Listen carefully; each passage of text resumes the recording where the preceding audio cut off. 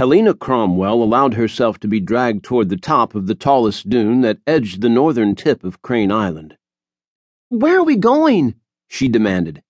"You'll see. Come on, scaredy cat." Jessie Tyson, high school quarterback and her crush of the last 6 months, had to shout to be heard over the noise of the storm. "It's too dark to see anything." That was a lie. It was pitch black, but her eyes had adjusted to the night, and the full moon provided short blasts of silvery light that lit up the world whenever the clouds parted for more than a few seconds. A shadow moved in the periphery of her vision, and she whipped her head around, jerking to a stop. "Did you see something?" she yelled. Jessie tried to pull her forward, but she dug in her heels. Was someone out there? A shiver tip-tapped down her spine. She peered hard into the night, but when the moon reappeared, there was only blowing sand and violently lashing grass. "There's no one there. Come on, Helena," Jessie insisted. Of course there was no one there. It must have been a trick of the light, or the storm making her nerves dance like Mexican jumping beans. She let Jessie drag her another few steps. No one else would be crazy enough to be out here in this weather, especially on New Year's Eve. She rolled her eyes. This was a stupid idea, and if her dad found out she was here, or that she'd lied about being at Kit's tonight, he'd kill her. "Where's your sense of adventure?" Jessie taunted. "Same place yours is going to be if our parents find out where we are and what we're doing," she grumbled. "We haven't done anything yet." Jessie's dark eyes glistened in the darkness. Her heart gave a little flutter, and she swallowed hard. Oh my. And that was why she was out on the dunes, even though she knew better. The fact they'd both been drinking alcohol wouldn't go over well either. Not that her dad was ever going to find out. He'd ground her for a year, and it wasn't just because she'd lied about where she was going, or was out with a boy. No one was supposed to be on the dunes at Parsons Point. Her dad worked for land management at the Department of Natural Resources, and took this kind of trespassing very seriously. The area was part of a stabilization experiment they were conducting to try and protect the outer banks from further erosion. She knew the spiel by heart. If he found out, it wouldn't matter that she was his daughter.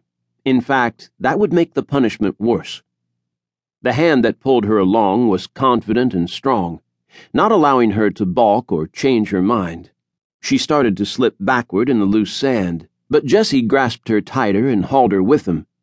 She couldn't help but be impressed by all those gorgeous muscles. Together they staggered over the top of the beach ridge and slid down the other side, sand flying in every direction. She squealed with fright when they stumbled to their knees in the valley between dunes. Then she started giggling hysterically. "Idiot!" She shoved his arm. Jessie took both her hands in his, and she could feel him staring at her in the darkness. For a moment she thought he was going to kiss her, but instead he flashed her a grin, the one that had all the girls in high school swooning, and pulled her to her feet.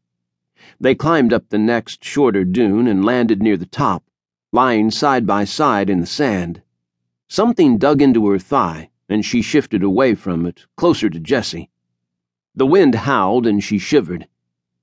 "You cold?" It was now officially January and blowing a frickin' gale. "A little." Jessie shrugged out of his down jacket and wrapped it around her shoulders. "What about you?" she asked, even though she was grateful for the body heat still trapped inside the fabric. "I'm fine." Wide shoulders brushed hers as he shrugged. 18 years old and a star athlete, he wore a red plaid shirt over a bright white t-shirt and jeans. "I dragged you out here. I don't want you to die of exposure before I even steal a kiss." Helena shot him a sideways look.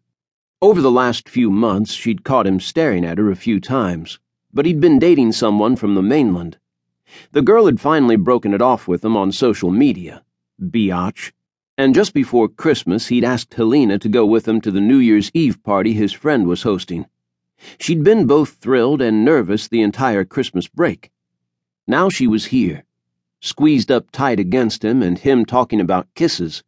Her cheeks bloomed with heat, and she wanted to fan herself, but didn't dare lest he think she was a total dork. She was a total dork.